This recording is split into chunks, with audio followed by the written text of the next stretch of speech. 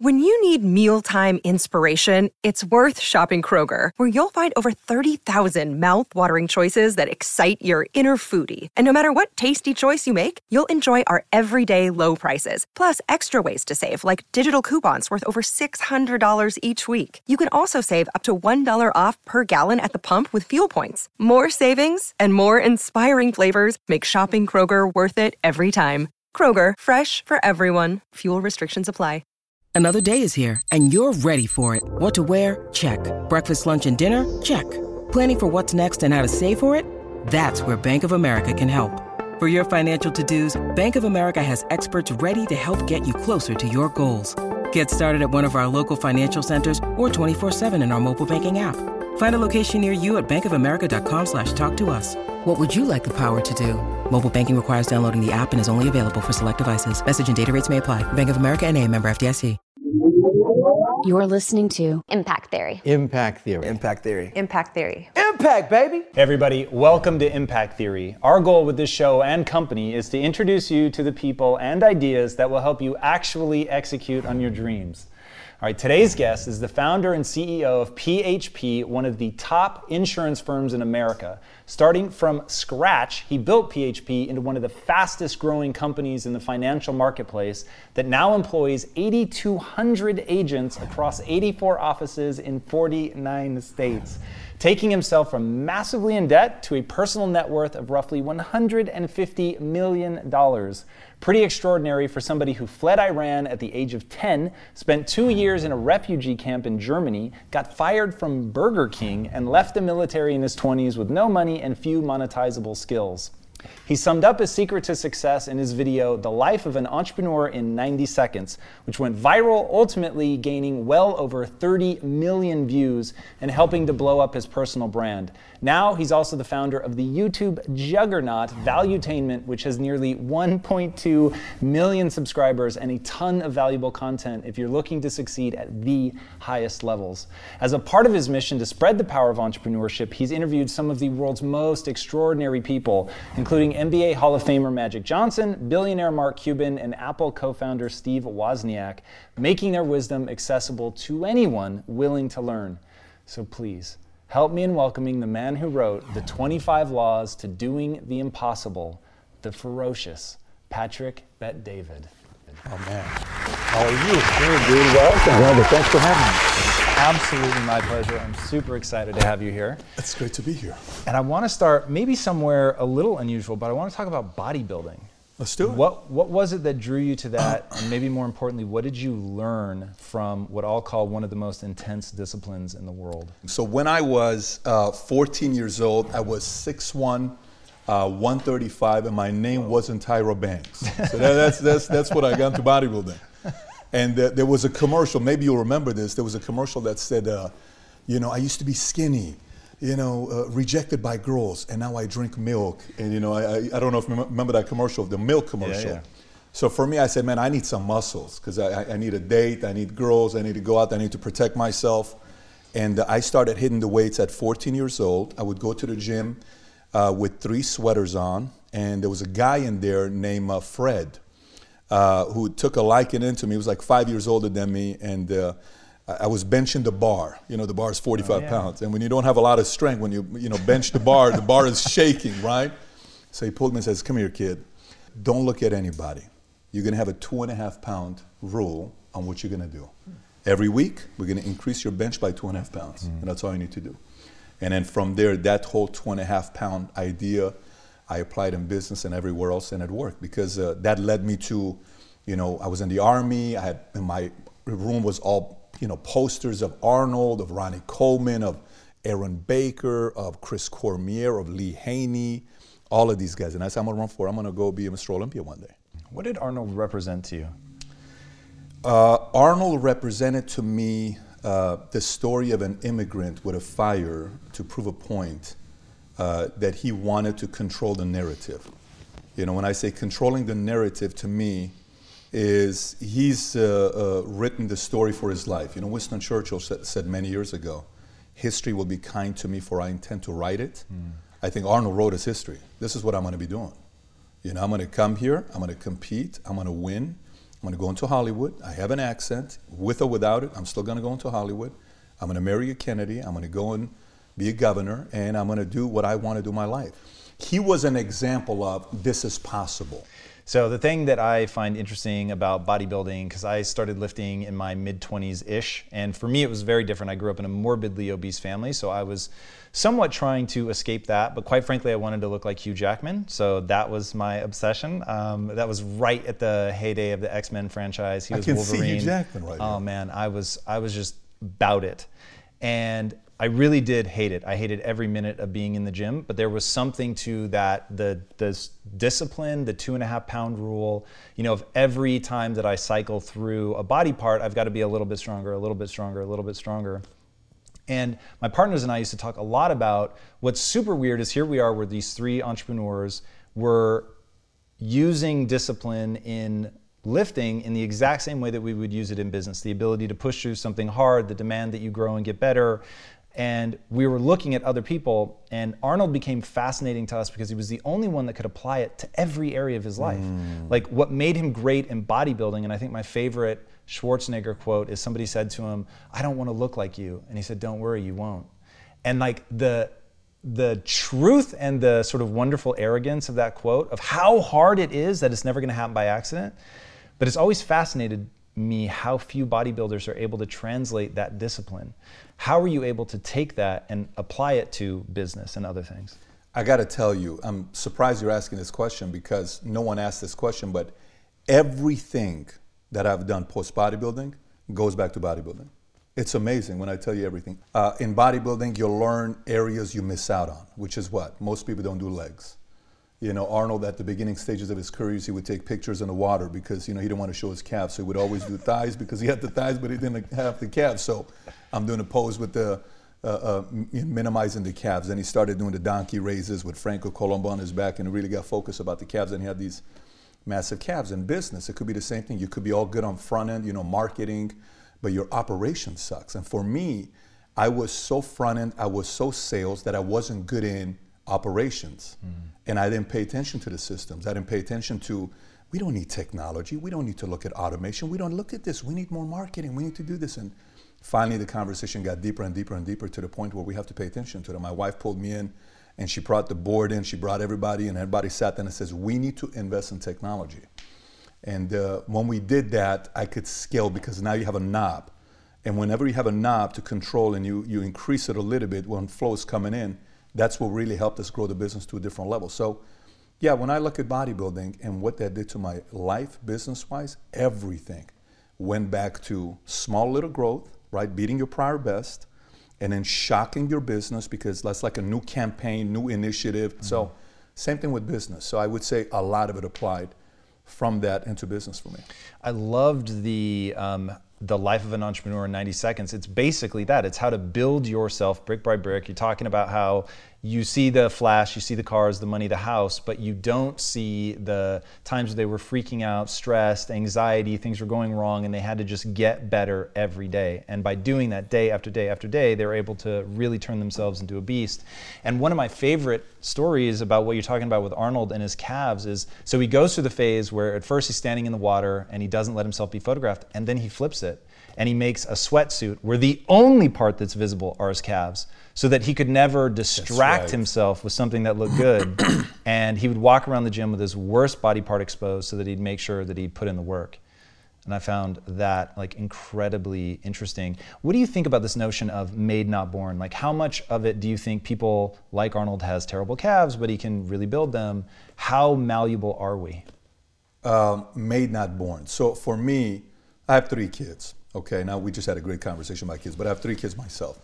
So I look at my kids from the day they're born, they are who they are. So parents tend to take a lot of credit for their kids. Like, hey, look at my kid, that's my son. Well, I know how to raise him and I know how to do this. And in a way, it's fine because it's pride, because that's my kid, that's my blood, that's my this. But I don't know if parents can take as much credit or as much blame for the kids. And I know some people may disagree with this and say, wait a minute, what are you saying here? I'm not saying there isn't, but it isn't 80%. I think it's 20%. I think the other 80% is when you're born, there are some elements to you of how you are. My oldest is very quiet. Every picture you see him taking, he's looking at you like he's looking through your soul, like he's trying to figure out what you're thinking. This kid has been like this since day one. The middle one, charmer. Everybody loves this kid. Everybody's like fascinated by this kid because he's so friendly. He'll run around here. He talked to Ricky over there from Boston, and he'll go around making friends with everybody. That's Dylan. That's how Dylan is. And the smaller one's got a temper, but she's going to get what she wants, and she's very assertive, right? Okay. So I can sit here and say, yeah, that's me, and because of my parenting stuff. So I think one is the way we're born. That's our DNA. That's one. Two is things that happens in your life. For instance, for me, if I see a movie scene with a whistling sound, I'm going straight back to Iran. Instant. Right? But if you hear a whistle too, you're going back to a park. I'm not going to a park. I'm going to Iran. I'm going to Iran, going over a bridge, and a bomb drops 50 yards behind us, and my dad says, don't look back. I'm in a white Renault. My sister's sitting next to me. My mom is over here. My dad's over here. We're going to a city called Karaj, which is the Palm Springs to LA. We're trying to get away from the war, and I look behind me. The bridge is coming down. I mean, that stays with me till the day I die because that whistling sound. That's not parents. That's life experiences that causes that. A heartbreak, a breakup, parents getting a divorce, a fight, getting bullied, being knocked out publicly in front of your peers, humiliated, a girl breaks up with you in front of your peers, leaves you for your friend. All of these things then make you because of those experiences. Now, when that happens, it's like a formula. You are gonna do one of three things. You know the whole flight, freeze, or fight. You're either gonna freeze, and you're gonna suppress and keep it internally, and eventually you're gonna implode, and when you implode, you're gonna hurt a lot of people. Or you're going to flight, and you'll avoid that person every time you're running around them. Oh my gosh, she's here, I'm gonna go in this room, I'm gonna avoid her, I'm gonna avoid her, I'm gonna avoid her. Or you're gonna fight, right? Now you know what freeze happens, nothing happens. Flight, nothing's happened. But fight, that part is born during those moments. And so you figure that part of what the person's made up of. You can't teach that part to somebody. You can't say, somebody could encourage you and somebody could say, hey Patrick, stand up for yourself. Yeah, but you could say that to me when people are around, but what if no one's around? Most of the time, no one is around. You have to learn to stand up for yourself. So when you ask the question, born versus made, I don't think it's a one-dimensional answer. I think it's such a multi-dimensional answer that if we get deeper to it, you'll be able to figure people out and say, no wonder this guy became who he is today. Because these three different things combined. Wow, this makes a lot of sense to me. So I don't know if that answers your question for you or not, but for me, that's kind of how I process it. It starts to, but I really want to push. So I'm talking to a guy that does valuetainment, who is creating content, which is definitely telling you how to live. You wrote a book, The Laws of Doing the Impossible. Your video that popped off and went viral was all about how you can learn, and I'm going to use my words now. It doesn't matter who you are today. It matters who you want to become and the price you're willing to pay to get there. So help me, and maybe there's just another part of this, help me square your sort of the totality of your DNA and your experiences, and then you completely end up shifting your life. You said the best thing that ever happened to you was hitting rock bottom because it forced you to reevaluate your thinking. So what I want to know is, right now, there are people watching us and they are panicking that you're saying that who they are today is just, it's a product of, the culmination of their DNA and their experience, and it's a trap, basically, and they are who they are. But I don't think you believe that. I don't think that's what I'm saying, though. So what is that next level of malleability? How much can we change? So what I'm saying is a part of it is your DNA. We have to understand that. There's a part of it that is your DNA. And you'll never be able to break free from that, or you just have to understand it so that you know how to change? No. For example, if you are somebody that, personality, I can't change your personality to be like XYZ. This whole concept about modeling, you got to model somebody. Too much modeling leads to imitation because you're not being you, right? So speaking, some people say, well, Pat, I don't see a lot of people speak like you. You speak differently. I don't know any other way to speak, but I used to try to speak like somebody else that I was trying to model. And I said, no, this is how I speak. This is me. This is my method of delivering my message to you. Makes sense, great. If it doesn't make sense, it doesn't make sense.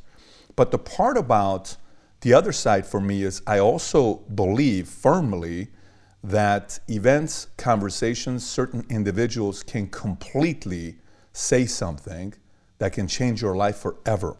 So what are some of the tools that you use? I know that you've talked about clarity is super important, carrots. Talk to us about those two things, which I think are both pretty powerful. Yeah, Tom, I would say questions. Like right now, I'm more curious about people that I can't even help myself. I'm asking you questions like, hey, how come you don't have any kids? We don't have any kids. Why don't you have any kids? Well, because, we decided 6 years ago we're not going to have any kids. Well, how did you know that? Well, we got married 17 years ago, but we've been together for 20 years. And my wife said, was a decision an emotional decision or a logical decision? I think it was a logical decision because it was finally a way to get fulfillment. What you and your wife did is what very few people do. And the whole purpose is sitting down and asking the questions. What if I get asked a question that I don't have the answer to? One of the scariest things about life is a question. The scary question can shake a soul up because no one's asked that question from you. So for me, the transition for somebody to want to change it and get clarity is actually asking questions. If you don't ask the questions on what you want to do next, the world is going to put you in the box on what you have to do next because they're determining who you need to be. And you are rising up to their expectations because you're not asking the questions yourself. So clarity to me is stemmed from you being able to sit down and ask those tough questions that piss you off, that irritate you, that make you emotional, that you cry over, that you reflect, that makes you want to do research, that makes you follow up, that makes you sit down and say, I don't really know. I've never thought about this before. And that goes deeper and deeper and deeper. So clarity is stemmed based on, like the way you answered the question to me, Tom, it was amazing. So do you have any kids? No, we made a decision a long time ago. We didn't want to have kids. The way you said it was like very nonchalant. Really. It was so like, yeah, that's what we did. Then I said, so tell me how you processed it. It's very obvious that was a very comfortable, certain decision with a lot of time put into it. Very few people do that. And then you got clarity, and clarity gives confidence. So somebody looks at your eyes, when you give the answer, there is no, looking away or uncomfortable or anything. You're like, this is who we are. This is the decision we made. But that clarity came from all the conversations you and your wife had together. I don't think enough people do that together. Yeah, no question. One thing in your book that you talked about that I thought was really interesting was you asked the question, to your point about questions, when was the last time you thought about your identity? And you just brought that up. What's that process for people? How do you what is the identity, which I think most people give stats. Like, what do you mean by that, and how can people begin to shape their identity? So, Tom, who were you in high school? What was my identity? Yeah, so if I was in high school with you, who were you? You were a comedian? 1,000%. Okay, comedian. Yep. When did it change? As soon as I went to college. I consciously decided I wanted to become the artist, which was not necessarily the right decision, but that was, when I changed. And then what happened from artist to Quest? Poverty. Got it. And so I start, want to be the funny guy because I need attention in high school. Okay. By the end of high school, I'm very good at making people laugh in a sort of living room funny way. Mm-hmm. I do countless hours of practice of stand-up comedy. And when I go to college, I'm like, my only style of humor is self-deprecating. So I'm always making fun of myself, which actually makes me think a little bit less of myself. And so I very much had an inferiority complex in high school. I cheated my way to being in the top 10 of my graduating class. I did terribly on my SATs. And I come into film school and I'm like, this is what I want to do with the rest of my life. Like, I actually want to be good at this. And that's one sort of realization I'm grateful for, was I realized at some point you're in the big bad world and you're either good or you're not. Mm-hmm. And so you better stop cheating, really pay attention and get good. And so I thought I need to take myself more seriously, stop making fun of myself. So I didn't tell anybody that I was, a comedic person or anything. I didn't make jokes, nothing. And so I began to adopt the identity of the artist. I have some artistic failures, which creates this identity crisis. I'm very much in the grips of poverty now because I've graduated. My parents aren't helping me anymore. I'm selling insurance door to door. So what year is this? This would have been 99. Wow. So 20 years ago. Yeah. So, and I'm just like in this, I'm sliding towards depression. I have no sense of how I can make things come true. This is all pre-internet. So like, there's no hope for me. Mm-hmm. Like the idea to make a $100,000 film, which back then there was no YouTube, there was no video cameras you could make movies on. I mean, it just wasn't a thing. So it was like a $100,000 film might as well have been a $100 million film. So I'm stuck. What am I going to do? And that's when I meet these two entrepreneurs who are like, look, you're coming to the world with your hand out. And if you want to control the art, you have to control the resources. And so that began a very long journey of identity for me, of figuring out, who am I? How do I define myself now? And how is that useful? Wow. Like understanding that it is completely malleable. I can decide right now that I'm somebody else. that my identity is something new and something different. Like I remember the day I told people I was going to start lifting. And I just said, right now, today, I'm lifting, and I told people I'm going to put on muscle, I'm going to look like Hugh Jackman. Everybody's like, yeah, right. And I just went beast mode, and I just started working out all the time. And I realized, whoa, like it's a demarcation line in the sand.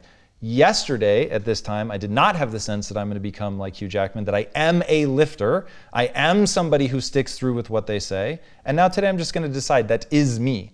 And so I began telling people it, which gave all this pressure that I had to live up to it. And I began to realize, like, whoa, this is a lever that you can pull, and it drives behavior. That's amazing. I mean, that pretty much explains the whole thing about identity, right? So I think the first identity we have is whatever identity we're trying to get attention for. You know, when you come out, you're saying your family extremely obese, I think you said. So I don't know, was it a mom and dad stayed together? Was it a healthy family? Was it loving? Was it a crazy environment? Was it a lot of pressure? No, like it was pretty good, but my parents end up, so I have this recurring nightmare as a kid, and I can't explain it. I'm in a loveless marriage. So imagine me at 14. I've never had a relationship, but I have this recurring nightmare about being in a loveless marriage. Not realizing, of course, my parents were in a loveless marriage, and I just didn't know. Wow. And so on some subconscious level, I was obviously picking up on that. Mad respect to my parents who stayed together until 3 weeks after I left for college, and then they split. Get out of here. No, and I actually respect it. Like that, I would never do that. I would never repay that, because that's so crazy to me, to live a life that's less than it could be for your kids, which is why I don't have children. It makes sense now. So, but they did that. I'm very grateful. Wow. Going back to the identity part, you had a moment that you had to make a decision, and you asked some questions, and you met a couple people that eventually inspired you to want to make change, and then you went after what you wanted to do. And that day when you said, I'm going to start looking like Hugh Jackman, the next day, and one day the decision not that serious, the next day, here's who I'm going to end up being. When I listen to your story, it's all Y2. And we don't spend enough time with Y2. Y2 is linked to identity. How to is systems, learning. It's a skill set. Anybody can pick that up. So identity is you asking the questions until eventually you get to a point that you get to the deeper part of who do you want to be? What life do you want to live? And why do you want to live this life? Why is it important to you? Why is it worth you putting through all these hours? Why would you want to do that? That's transition when you go through it. And then the pressure part, when you said, here's who I'm going to be, where you declare your intentions to the world. This is what I'm going to be doing. A lot of times we keep things a secret. And so there's a debate. Some say you should never declare your intentions to the world because that pressure could create anxiety. You should never do it. You know, like Babe Ruth pointed a finger and I'm going to hit a home run. What if you don't hit it? What if you fail? You know, what if you say, Michael Jordan says, the Bulls never losing game 7. You should never say that because there's too much pressure on the players. Or then the other side said, well, you should put the pressure on yourself because your teammates play better because it's not on them, it's on you. And the leader does that. To me, I think declaring intention serves a purpose. I think when you go out there and you say, this is what I'm going to be doing, this is where I'm going to be at, you officially have the world holding you accountable. That pressure could be good pressure to put into your life. We hear the phrase peer pressure, and we always get the negative connotation with peer pressure, right? It's like, hey, don't do drugs because of peer pressure. You know, say no to drugs, peer pressure. Go to school, peer pressure, peer pressure. Where, I mean, it all depends who the peer is that's giving you pressure, because if you get the right peer giving you the right kind of pressure, you can do some big things in your life. So I think that additional kind of peer pressure you put into yourself, you're in the right circles, right environments, those two guys that, you know, put some kind of a peer pressure or direction into you, can really be a spark to change someone's life, where all of a sudden the identity goes from being a regular person to the next day, no one recognizes them. In the world of social media, of influencers, there's some that'll say things like, listen, you have a lot of time. Take your time. You're okay. You're going to be all right. You're going to be fine. You have a lot of time. And that's fine. That can work for some audiences. And sometimes you wonder if it's almost like a strategy so other people don't catch up to you because they think they're like, honestly, you sit there and say, is this guy really that dark that he's trying to get everybody else to slow down? So he kind of, you know, works his ass up. Well, hey, everybody else, you slow down. It's okay. Where for me on the other side is, listen, this never lies. This lies. When I look at my hand this way, I'm 25 years old. When I look at my hand this way, I'm 40 years old. We look at our hands too often this way. I like to look at my hands like this. This doesn't lie. This is a 40-year-old wrinkles. This is 40, okay? I can't lie about that. That's 40 years old. Now I can look at this and say, no, I'm a lot younger. I got a lot of time. We don't. So for me, I would sit there. One of my biggest drivers was, you're at your dad's funeral. this sounds crazy to some people, but I have visualized, it's going to be the first time my dad's ever going to hear this, because I've never said this to him, because I just don't want to tell him this kind of stuff, because I don't want him to think about it, like I don't want him to say, hey, can't believe you said this. I have visualized my dad's funeral 50,000 times. And when I visualize, I'm like, okay, you're speaking. What are you saying? You're the closing speaker. What are you going to say? You okay with it? Are you okay with who's going to be there? Are you okay if he dies at this age? Your kids never met him. They don't have a relationship with grandpa like you don't. For you, it matters, because of Bet David last name, you're the only person that can continue this Bet David last name. All the other guys didn't have kids. You have to continue this generation. There's a legacy. The Syrian community is a small community. We're an endangered species. It's not like there's millions of us. It's a very small community of Assyria. We lost our country. So I go there and I'm like, oh my gosh, that's not how it's going to be. Here's how it's going to be. He's going to live this. This is what's going to take place. So when that day comes, I'm not going to have any regrets, because I'm going to be good. That visualization of going there creates so much urgency for me that makes me move. Too often, this whole gift that we have, like, we're not putting that gift of imagination and visualization in place. And so either we waste it and we just go into la la land. Oh my gosh, what if I have a big house? What if my zip code is Beverly Hills? What if I have this big house? And what if I could put the big parties? What if I date these hot girls? What if I date the best looking guy? What if I have this? What if I have that?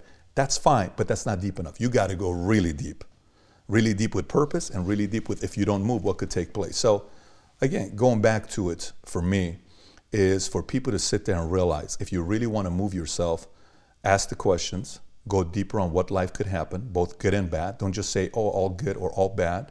Tap into both of them, and hopefully that creates urgency for you to start taking the next necessary steps to grow your business.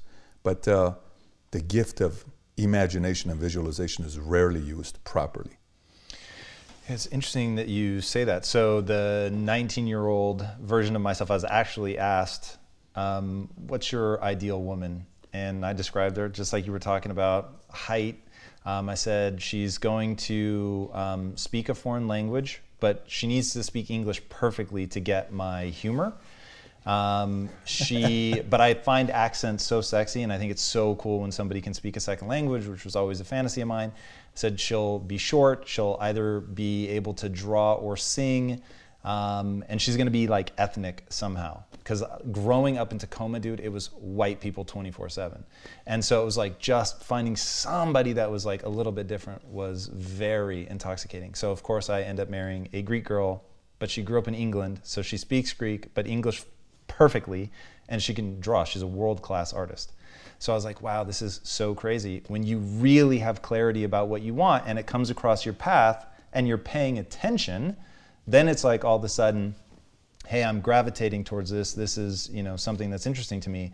But one thing that I think really became powerful for Lisa and I is something that you talk a lot about, which is you've got to shut out the noise of what other people think, and you've got to be willing to really be yourself, know what you're thinking about. Why is that powerful? Why do we need to, excluding some of the right people, why do we need to stop caring about what other people think? Because life goes by wasted when you do that. I remember when my parents got a divorce. So my mother's side, they're Armenian, and my dad's side, they're Assyrian. Okay, so if I go to the Armenian side and I would hang out with them, they were on their way to getting a divorce. The Armenian side would say, he's a Bet David, he's Assyrian. And they would pin me against them. And if I went on the Assyrian side, they would say, oh, he's Armenian, look at him. He's Bad Armani, which Bad Armani means terrible Armenian is what it meant. I mean, these things that they had, Armenians and Assyrians, they have a big debate on who's the first Christian, Armenians or Assyrians. Why was that an important situation for me as a kid? Because everybody indirectly will impose their belief system into you.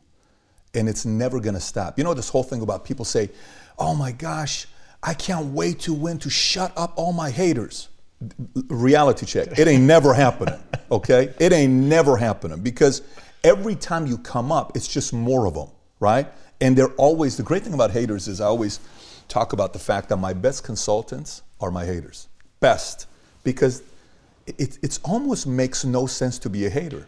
Let me explain to you why. Because haters highlight your weaknesses. And if you're smart, you're like, he makes a good point. I do have bad calves. I better start working on my calves. Thank you for that feedback. Now I kick your ass because you pointed out my weakness. What a great consultant. We don't need a consulting firm. We just need to hire new haters. Looking for haters, right? Come on, more haters. Please send me some more hate so I can see my flaws, my weaknesses. But the whole idea about that is, hey, one day I'm going to make so much money, I'm going to shut everybody up. That doesn't work. First of all, that's not going to take place. The more you move up, the most hated man in the world today is the President of the United States. And prior to him, the most hated man in the world was the President of the United States prior to him, which was Barack Obama. One's a Democrat, one's a Republican. It's irrelevant. That part's not going away. So the voice is never going to be less. So you have a choice. Either you can say, I don't want to deal with the voice, live a small life, no problem. It's okay as long as you're happy with it, you're content, you're aligned with your values and principles. More power to you. But if you can't live a small life and you have to live a big life, you have to understand that it's going to be push. And you have to figure out a way to silence everybody. Every time somebody gets married for the first time, and if they ask the question, I never impose, but if they ask the question and say, so what feedback would you give us that we're just getting married? First of all, everyone's going to tell you when you guys are going to have kids. It's number one. When you're going to get pregnant. I said, my suggestion to you is tell everybody up front you don't have any plans of having kids for 10 years, okay? But if you do, you do. But if you tell them you're going to have kids, everyone's going to tell you what? How come you're not pregnant yet? Does this thing not work? Does your thing not work? What is going on? I bet she's sick. I always knew she had that limp. Maybe it's because of the way he walks. It's the lisp. I knew what was going to happen with his family. And then you're overthinking, right? Shut everybody up right up front. Tell everybody to manage expectation. Anticipation is game. The day before I got married, I sat my parents down. They hadn't been in the same room for 20 years. 20 years they hadn't been in the same room. And if they were in the same room together, a German would have been resurrected to start World War III. I mean, they could not be in the same room together. But I brought them to my house. They said, oh, we're coming to your wedding. I said, no, you're not. Of course we're coming to your wedding. I said, who told you you're coming to your wedding? Did I send you an invitation? I didn't send you an invite. You are invited to my house, both of you together. We're not coming to your house. Oh, you're not coming to the wedding. I said, what is wrong with you? We're your parents. So I said, listen, I'm just telling you, it's very simple. You come to my house, that is your ticket to the wedding. Because you are not going to create this escapade at my wedding the first time you see each other after 20 years, Iran, all this other stuff. So they came to my house and they sat down. It was so uncomfortable, it was entertaining. I wish I would have recorded this setting, right? So they're sitting, I'm looking at them, I can't take the smile off my face because I'm having too much fun with this. So I say, hey, mom, dad, I'm going to step out. You guys got to talk. And you guys got to hash it out because you guys can't have any politics at the wedding. So I step out. I am literally out for 20 seconds. They tell me, we're ready, come back. And so I come back and I said, what happened? We're good. I said, no problems. No. I said, okay, you guys are invited. Here's the invitation. Here's the invitation. They came to the wedding. But I told my mom that. They said, Mom, you have to realize in a Middle Eastern culture, a lot of times, moms are put, number one, before wives. I want you to know the day I get married, the following day you go from number one to number two. And it's very simple. And I don't want to hear about it. She is my number one. You are my number two. I love you, but you're not number one. You're number two. It's very hard for her, but it was clear. So you can't come in between me and my wife. If me and my wife are going to argue, we're going to argue. It's none of your business. This is our business. We're fighting. We didn't ask you for your advice. We're fighting. Leave us alone. We have our own issues we have to deal with. But we don't say those things, so everybody creates noise. So the more you tell the world how to manage expectations dealing with you and what to anticipate, you actually minimize a lot of the noise. And most of the noise that's the most irritating are from the people closest to you, not strangers. Because who cares what a stranger says about you? You care what your family says about you. And that can be controlled if you do it properly. Yeah, the world will treat you exactly the way you let them treat you, which I think is super powerful. And as you were talking, I was like, it's so important to do, to lay down the ground rules, to tell people like what's okay, what's not okay. And so many people are terrified to do that. They're afraid to upset their mom. I had a similar conversation with my mom. What I find interesting is your concept of family values, and it's not what people think. And walk us through, or traditions, family traditions. Walk us through this notion of family traditions and how people just take that stuff on without ever questioning it. Yeah, you have to question everything. First of all, it's not just family traditions for me. You got to question everything. You got to question if you grew up a Republican, are you a Republican and why? If you grew up in a family where everybody was a military, general, army, whatever, and because of that you're a Republican, why are you? If you're a Democrat, why are you a Democrat? Because what? Because you're Latino? Because you're black? Because you're Middle Eastern? You're a Republican because, are you a Christian for what? Are you a Christian because you're a Christian? Because your parents are Christians? Are you an atheist because of you or your parents? Are you a Scientologist because of you or your parents? What are your belief system, right? What are you doing? And do you subscribe to the same mindset? Do you subscribe to the same mindset of what rich people are? You know, I grew up in a family where my mother didn't like rich people. So for me, it was kind of like rich people are terrible people. They're greedy. All they care about is money. I can't stand rich people. They're selfish. They put everybody else to work, and they live in these big homes, and they do nothing, and they party, and they go to the nice restaurants and buy $1,000 bottle of wine, and I'm freaking having a $2 beer here. Screw these rich people, right? I can't stand these rich people. He drinks a Bordeaux, and I'm drinking a Budweiser. That cold-hearted rich guy, right? And so to me, it was that. So it's coming up, I'm like, you know, these rich people are greedy. Then I started questioning everything. Every single thing. And when I started questioning everything, my philosophies in life became clear. You see, for me, one of the reasons why I like a book by Marcus Aurelius, Meditations, or why I like Ray Dalio's book, Principles, is because here's my principles, here's my values. And a lot of times, we don't take the time to say, what are the values and principles that I'm willing to build my life on? What are they? And what really are they? What are you willing to really stand up for? You know, what is your core belief system? You know, are you a certain belief because you live in a certain city and you have to be? Are you thinking about money in a way because your parents looked at money that way? Maybe your parents don't like money because they didn't want to work for money. Maybe they're out and, you know, their escape was they had a nephew or a niece or a brother or a sibling or somebody that did better than them. So for them to prove to you that they still did their part right is to belittle that person. Listen, our parents are still human beings. You know, we look at parents as they know everything. They're the almighty. Parents make mistakes. Parents don't have everything figured out. They're trying to figure it out for themselves. So I think the solution for you to become free is you got to question every single thing, even the one that is so core to you that you're kind of like, you want me to even question this? Yes, all of it. Here's why. Because here's what happens. The idea isn't to question and change. Like, the idea isn't to say, I question it and they're wrong, so I change everything. No.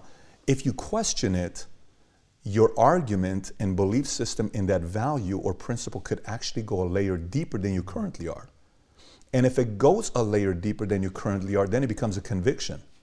And you give me anybody that leads an army, give me anybody that leads a country, give me anybody that does anything that impacts the world, their convictions are at a higher level than yours. Everybody has convictions that they live with. It's incredible. I love that. We won't have time to go deep on these, but just really fast, I would be remiss not to ask, what are some core beliefs that you'd be willing to stand up for? You know, don't be afraid of the truth. My dad told me that from day one. Once you're clear on what you stand for, don't be afraid of the truth. For me, it's keeping your word. It's very critical when you say you're going to do something, you do it. Like cashing your word. Like, I want your word to have a lot of value. For me, if I tell you we're going to do something, I mean, it has to be end of the world for it not to happen. I'm going to go out of my way to make sure my word keeps that value, because it's more for me than it is for you. Mm-hmm. It's more for me to trust the words that are coming out of my mouth than anybody else. But, you know, I would say those things, and then alignment for me is all the way at the top. Alignment it's so critical to me. The way you live and whatever you believe, if they're aligned, you're living a happy life. Alignment's all the way at the top for me. It's incredible. Where can these guys find you online? You know, if you go on YouTube, you type in Patrick Bet-David, you'll find me there. If you go on Instagram, same thing. Patrick Bet-David, you'll find me. And I'll typically respond back on Instagram more than any other platform. Nice. All right, my last question. What's the impact that you want to have on the world? So it's phases. First 20 years was to make sure, you know, I live and I figure out a little bit of life by seeing everybody. The next 20 years was business, which is purely understanding the ins and outs of running a company, running a business, kind of like really building a company from scratch, founder, how do you do this, how do you do that, raising money, human nature, studying that for 20 years. The next 20 years is controlling the narrative, media. And then the last 20 years is going to have to do with Iran, the Syrian community, you know, whole slew of other plans that I have. But that'll be from 60 on. 40 to 60 is going to be media.